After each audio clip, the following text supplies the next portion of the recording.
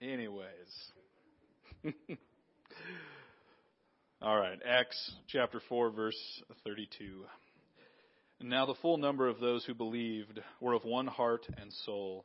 And no one said that any of the things that belonged to him was his own, but they had everything in common. And with great power the apostles were giving their testimony to the resurrection of the Lord Jesus, and great grace was upon them all. There was not a needy person among them. For as many as were owners of lands or houses sold them, and brought the proceeds of what was sold, and laid it at the apostles' feet, and it was distributed to each as any had need. Let's pray. Father God, we just come before you now and ask that you would open up our hearts and our ears to your word, that you'd use me as an instrument to just play the tune of your gospel and the truths that are in this scripture, that you would help us to learn, be convicted, and to grow. It's in your beautiful name we pray. Amen. I have a lot of memories on this stage. If you go back to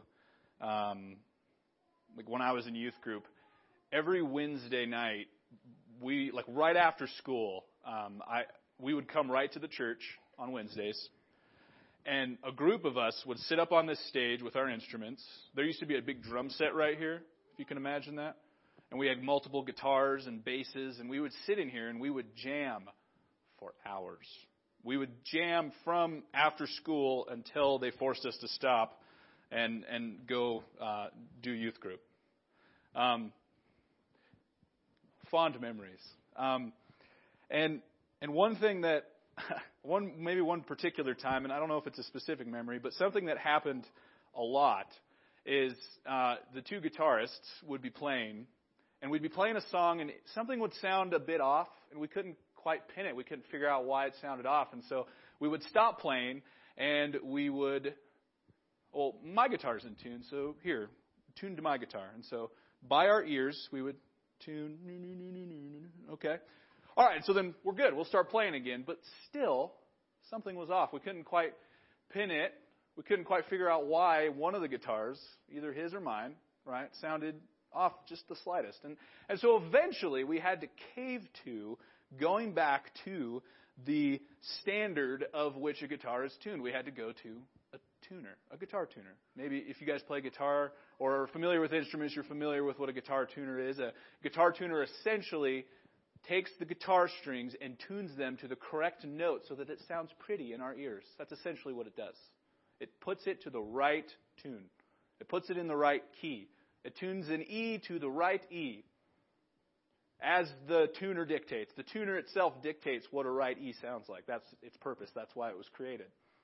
And so often what would happen is when I was a young guitar player, I would be so focused on, well, my guitar's in tune. You just need to tune your guitar to my guitar, right? But it always still would sound off. And until I was willing to go, well, wait, no, maybe my guitar's out of tune too. And we went to the standard of the tuner and tuned both of our guitars to the tuner, then we would make beautiful music. And by beautiful music, it would be beautiful music in my mind, which back then was like punk and hardcore rock and metal and all the good stuff. Most of the stuff I'm sure you're all very fond of. But to me, it was music to my ears. Still love it to this day. We're going to be jumping back into the book of Acts, and last week, I think Eric preached a very powerful message. And a lot of it had to do with the text he was preaching. So I don't want to give too much credit to Eric. It was the text he was preaching, okay? And so going back to that text just for a second, I think it's worth bringing back up what was going on there. They had just experienced their first persecution. It was the beginning of what the church would go through. And they would go through a very hard time, and they'd go through a lot of persecution, and this is where it started. And we go into a scene where the church gets together, and I like the way, again, that Eric pointed it out. They didn't get together and, boycott. They didn't get together and go before the government or the magistrates of the day to correct the wrong. Like, they shouldn't have done that, those dirty Sadducees. What were they thinking, right? They didn't go and do that. What did they go and do? They got together and they prayed. And they didn't only get together and pray, but they got together and they reminded themselves of who the God they were worshiping and preaching was. That He was a sovereign God.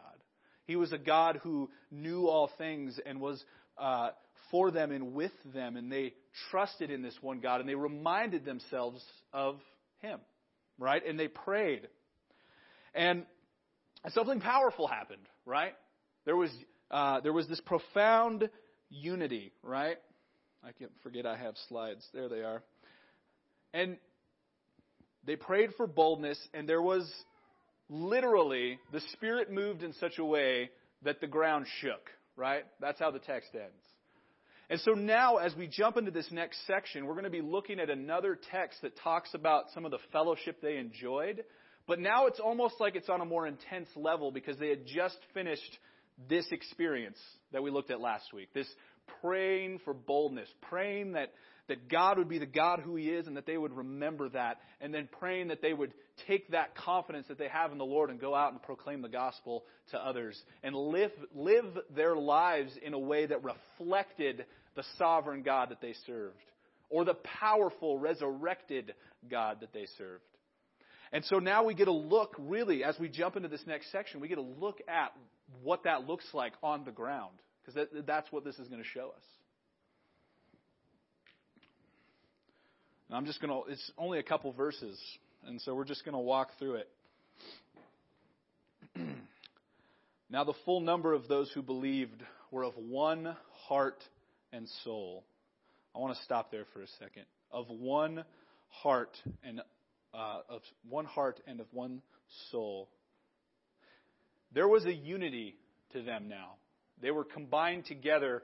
They were united together under one mission, under one God. It wasn't community for the sake of community, right? Because that happens a lot. Like, there's a lot of cool communities out there.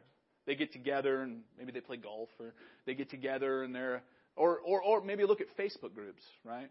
There's a ton of Facebook groups you can join today. And you can find a sense of camaraderie and a community within those groups because you all like Star Wars.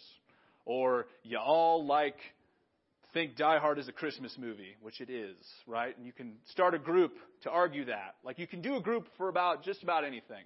But there was something different about this community.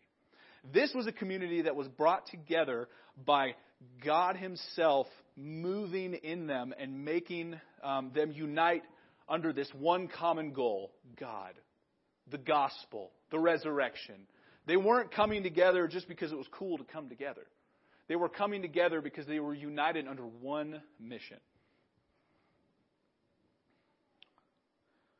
And so because of that, they were of one heart and soul. And no one said that any of the things that belonged to him was his own, but they had everything in common. Now, there's a few things to point out here. One, we know that they were unified by more than just the fact that they were a community. They were unified under the love of God and the mission of God, right? They were unified by this common thing. God saved me. God saved you, and He has put us together and made us His body to go out and do His work, right? And they were under one mission, to go out and proclaim this good news. That's why they were praying for boldness in the previous verses. No matter the circumstances, no matter the hardships that come, no matter how easy or hard life gets, I pray that you would give me the boldness to live out this faith I have. That you would give me the boldness to go out and do that. And so they were united under that one front. But then another thing is, no one said that any of the things that belonged to him was his own.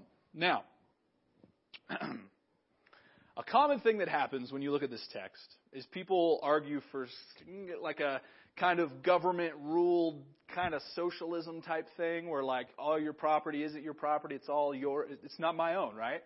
Everything's equal, right? And some people would say this text argues for that, but it doesn't.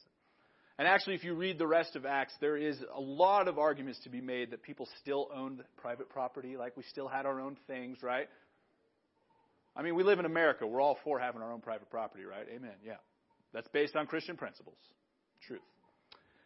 And so what it means by that is that they no longer looked at those. It was the heart of the matter. They didn't look at these things as their own. They realized that it was all God's. And they were down with no longer seeing it as just their own. And so because of that, they had everything in common. It wasn't a forced thing. It wasn't like the apostles came up to him and were like, hey, sell your property, bro. Give to the needy. They need it. I'm an apostle. Listen to what I'm saying. That's not what happened. They did it out of the generosity that was in their hearts, because they had been so shooken by the Spirit moving in their heart, and they had been so united that it was all about love of God and love of neighbor. And this neighbor, this Christian, this fellow believer is a part of the same body as I'm a part of, and so because of that, I'm going to give. And it wasn't because they were forced to. It's because they wanted to. It's because they accepted the fact that God is really the owner at the end of the day, and He's made me a caretaker. And therefore, if I'm a caretaker, what am I doing with the things He's given me? And they were willing to give of that because of that truth.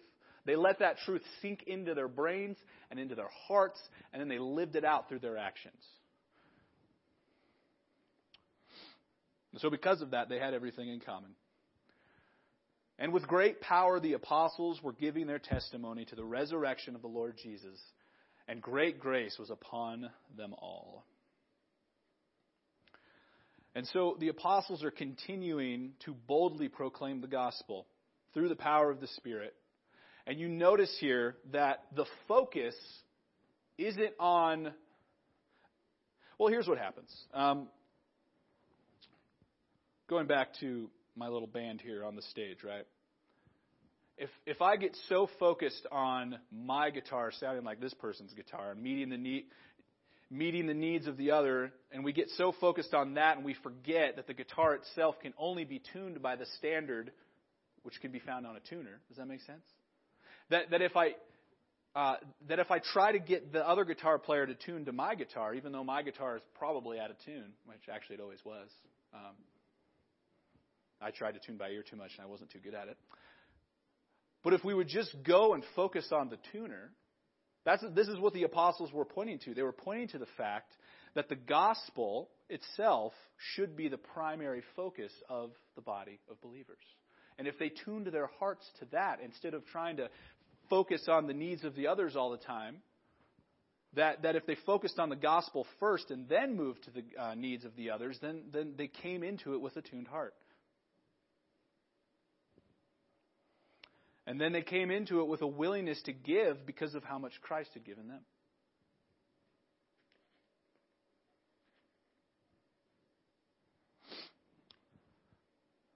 There was not a needy person among them. For as many as were owners of the lands of houses sold them and brought the proceeds of what was sold and laid it at the apostles' feet. And it was distributed to each as any had need. Now, here's what happened. Oops. Go back. Because the gospel was their primary focus, because they were attuned to that truth and they had let it sink in and move them in such a way, and that they were willing to see that that they were willing to see that the things that they owned were not really theirs but God's. They were more willing to give up of those needs because they realized that the God of the universe had given up everything for them. And they were therefore, because of that, willing to give up their land, which is a big deal back then. Like, your wealth wasn't determined by your 401k. Your wealth wasn't determined by how much money you had in your checking account. That kind of stuff didn't exist back then. What existed back then was how much dirt you had. That was your wealth, how much land you had. And so if they were willing to sell their land, they were literally giving of all the wealth they had in order to serve the body, because they no longer looked at it as just theirs. But if it was God's, they were willing to give of it willingly. And again, it wasn't by force. They were willing to do this out of the kindness of their hearts. Right? It's awesome. The church should be that kind of generous. And I will say this church is quite generous. An example. A few weeks ago, my dishwasher broke. Yeah. I bought some parts for it to try and fix it, and I thought I fixed it, but I was wrong. It broke further. Tells you how good of a plumber I am, I guess. Anyways, people in this church pulled together money to buy my family a new dishwasher. That's generous. You guys didn't have to do that, but you wanted to, because we are a part of the same family. We are a part of the same body. We are a body of believers who are under a same mission, and we're doing this together, right? Just because I'm up here preaching on a Sunday morning doesn't mean that I'm doing all the work. You guys are a part of this too. I'm just the loudmouth. You guys do the rest of the stuff. We're all a part of this together.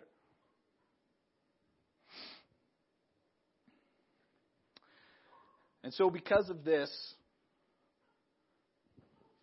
they were willing to sell their property. They were willing to see the needs of others and give right away to meet their needs. That's unity. It's beautiful. So this is only a couple verses. What do we do with all these verses? Small verses. A couple things. The biggest thing I want you guys to get out of this text this morning is that these people were united under one thing, and it was the gospel. The gospel had so shaken them to their core and changed them in such a way that it changed not only how they thought, or maybe how they posted on Facebook or different stories they shared. It changed how they acted in their day-to-day life. They looked at the world with a different lens.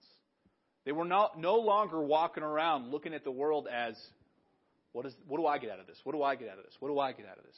They were now walking around and living in such a way as, how can I serve them? How can I serve you? How can I serve? Do you see the difference? Do you see the difference in the mindset? The church should be so united that we take care of each other, not because we have to, but because we get to. The church should be so united that, and really the gospel should change us and impact us in such a way that when we look at each other, it's no longer, what can I get out of you, but what can I do for you, right? I mean, that's the beauty of the gospel, because that's what Christ himself did. He didn't come down here for himself. He came down here for you. He came down here to save you. And now, as a reflection of that, because he has saved us, our response can only be to do the same thing. And so the first reminder for us then is to preach the gospel, right? I mean, I feel like I say that all the time. Preach the gospel. Preach the gospel to yourself. You need to hear it every day. All right? You're just like me. You're super forgetful, and you forget things that should be just embedded deep into our core. But for whatever reason, we continually forget. And we go about our life trying to serve ourselves or think only of ourselves, and we get back into it, and then we fall on our face, and then God picks us back up, and he's like, hey, bro, gospel? Hey, bro, gospel? And we're like, right, okay, gospel, right? And so we preach the gospel to ourselves. And not only that, we actually go out and preach the gospel to others. The right laws, the right representatives of our country, the right president is not going to solve the world's problems. It's not going to do it. It's not going to work.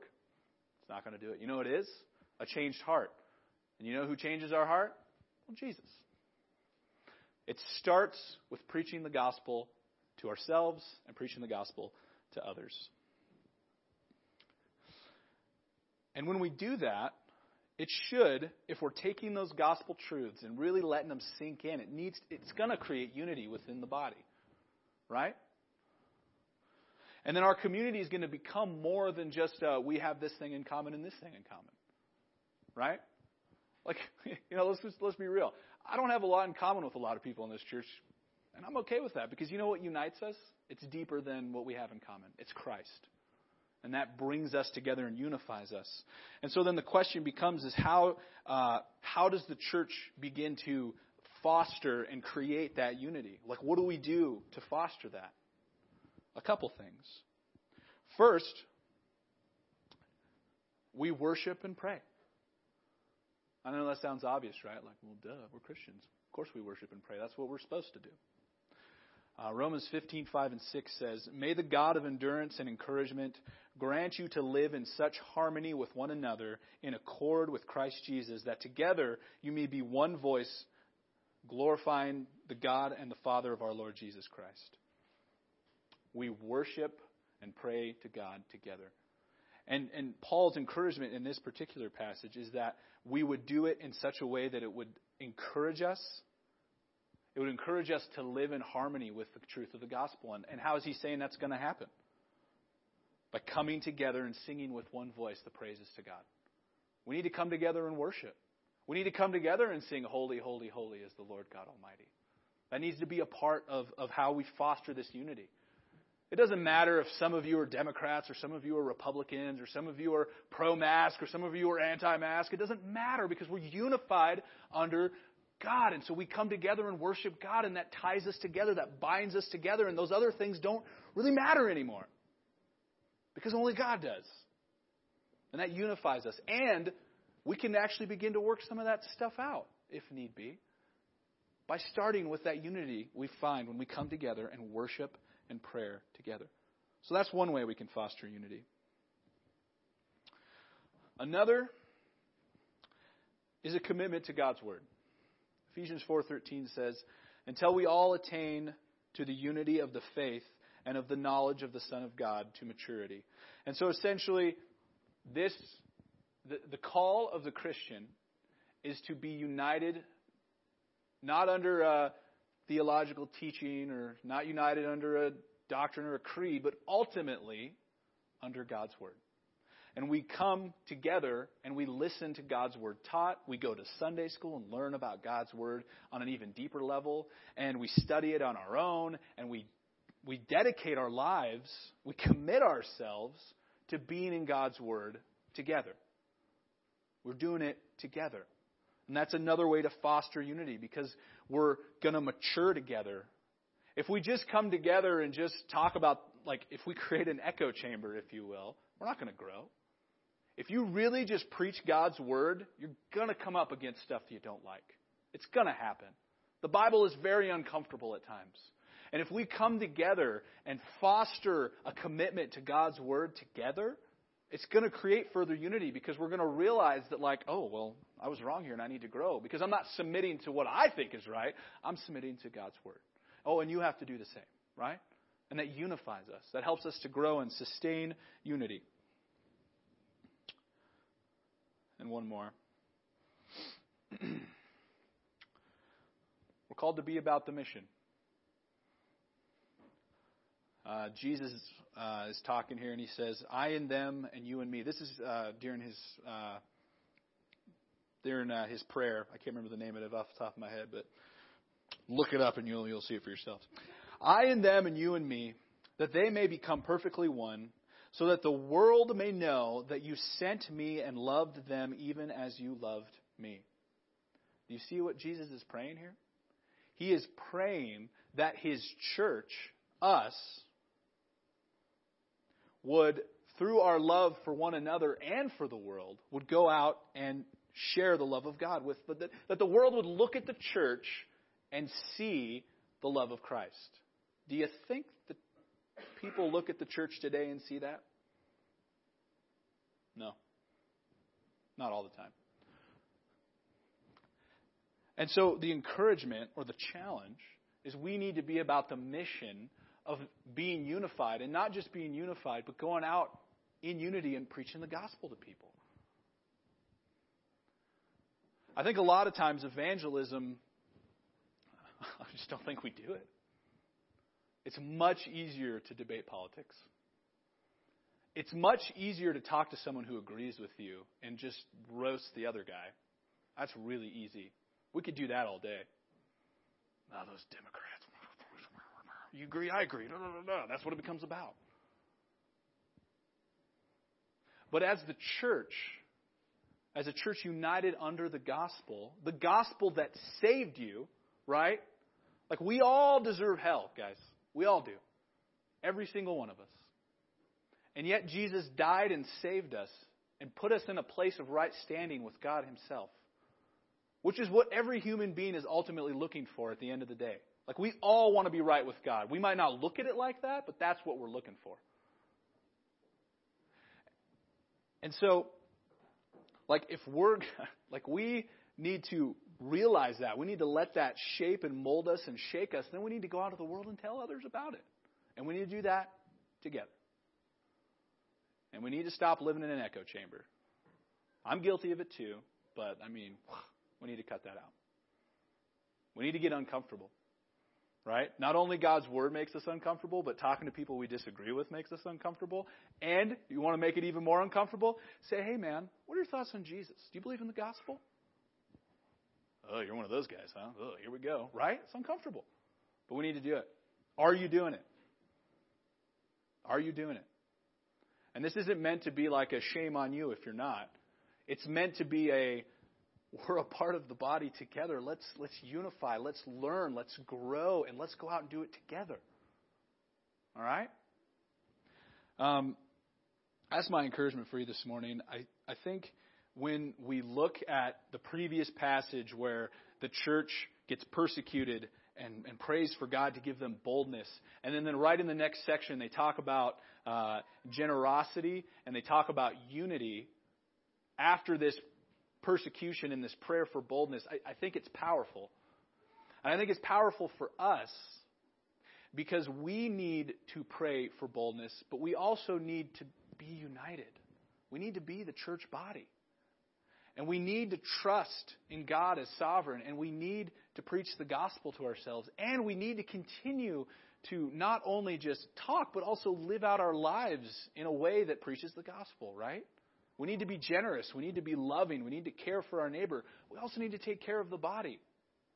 Are there people within the body that you haven't seen in a while that you've neglected? Maybe you need to reach out to them. COVID has been awful for separating us. That's just the truth. Who can you reach out to? Who can you love on that maybe you haven't seen in a while?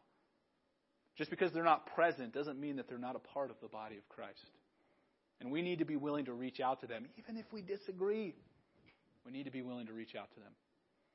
Because we are one body, united under the gospel. Not under a certain political power or what have you. All right, looks like we're going to get out early today. Let's pray. Father God, thank you for your word. Convict us, move us, shape us, change us.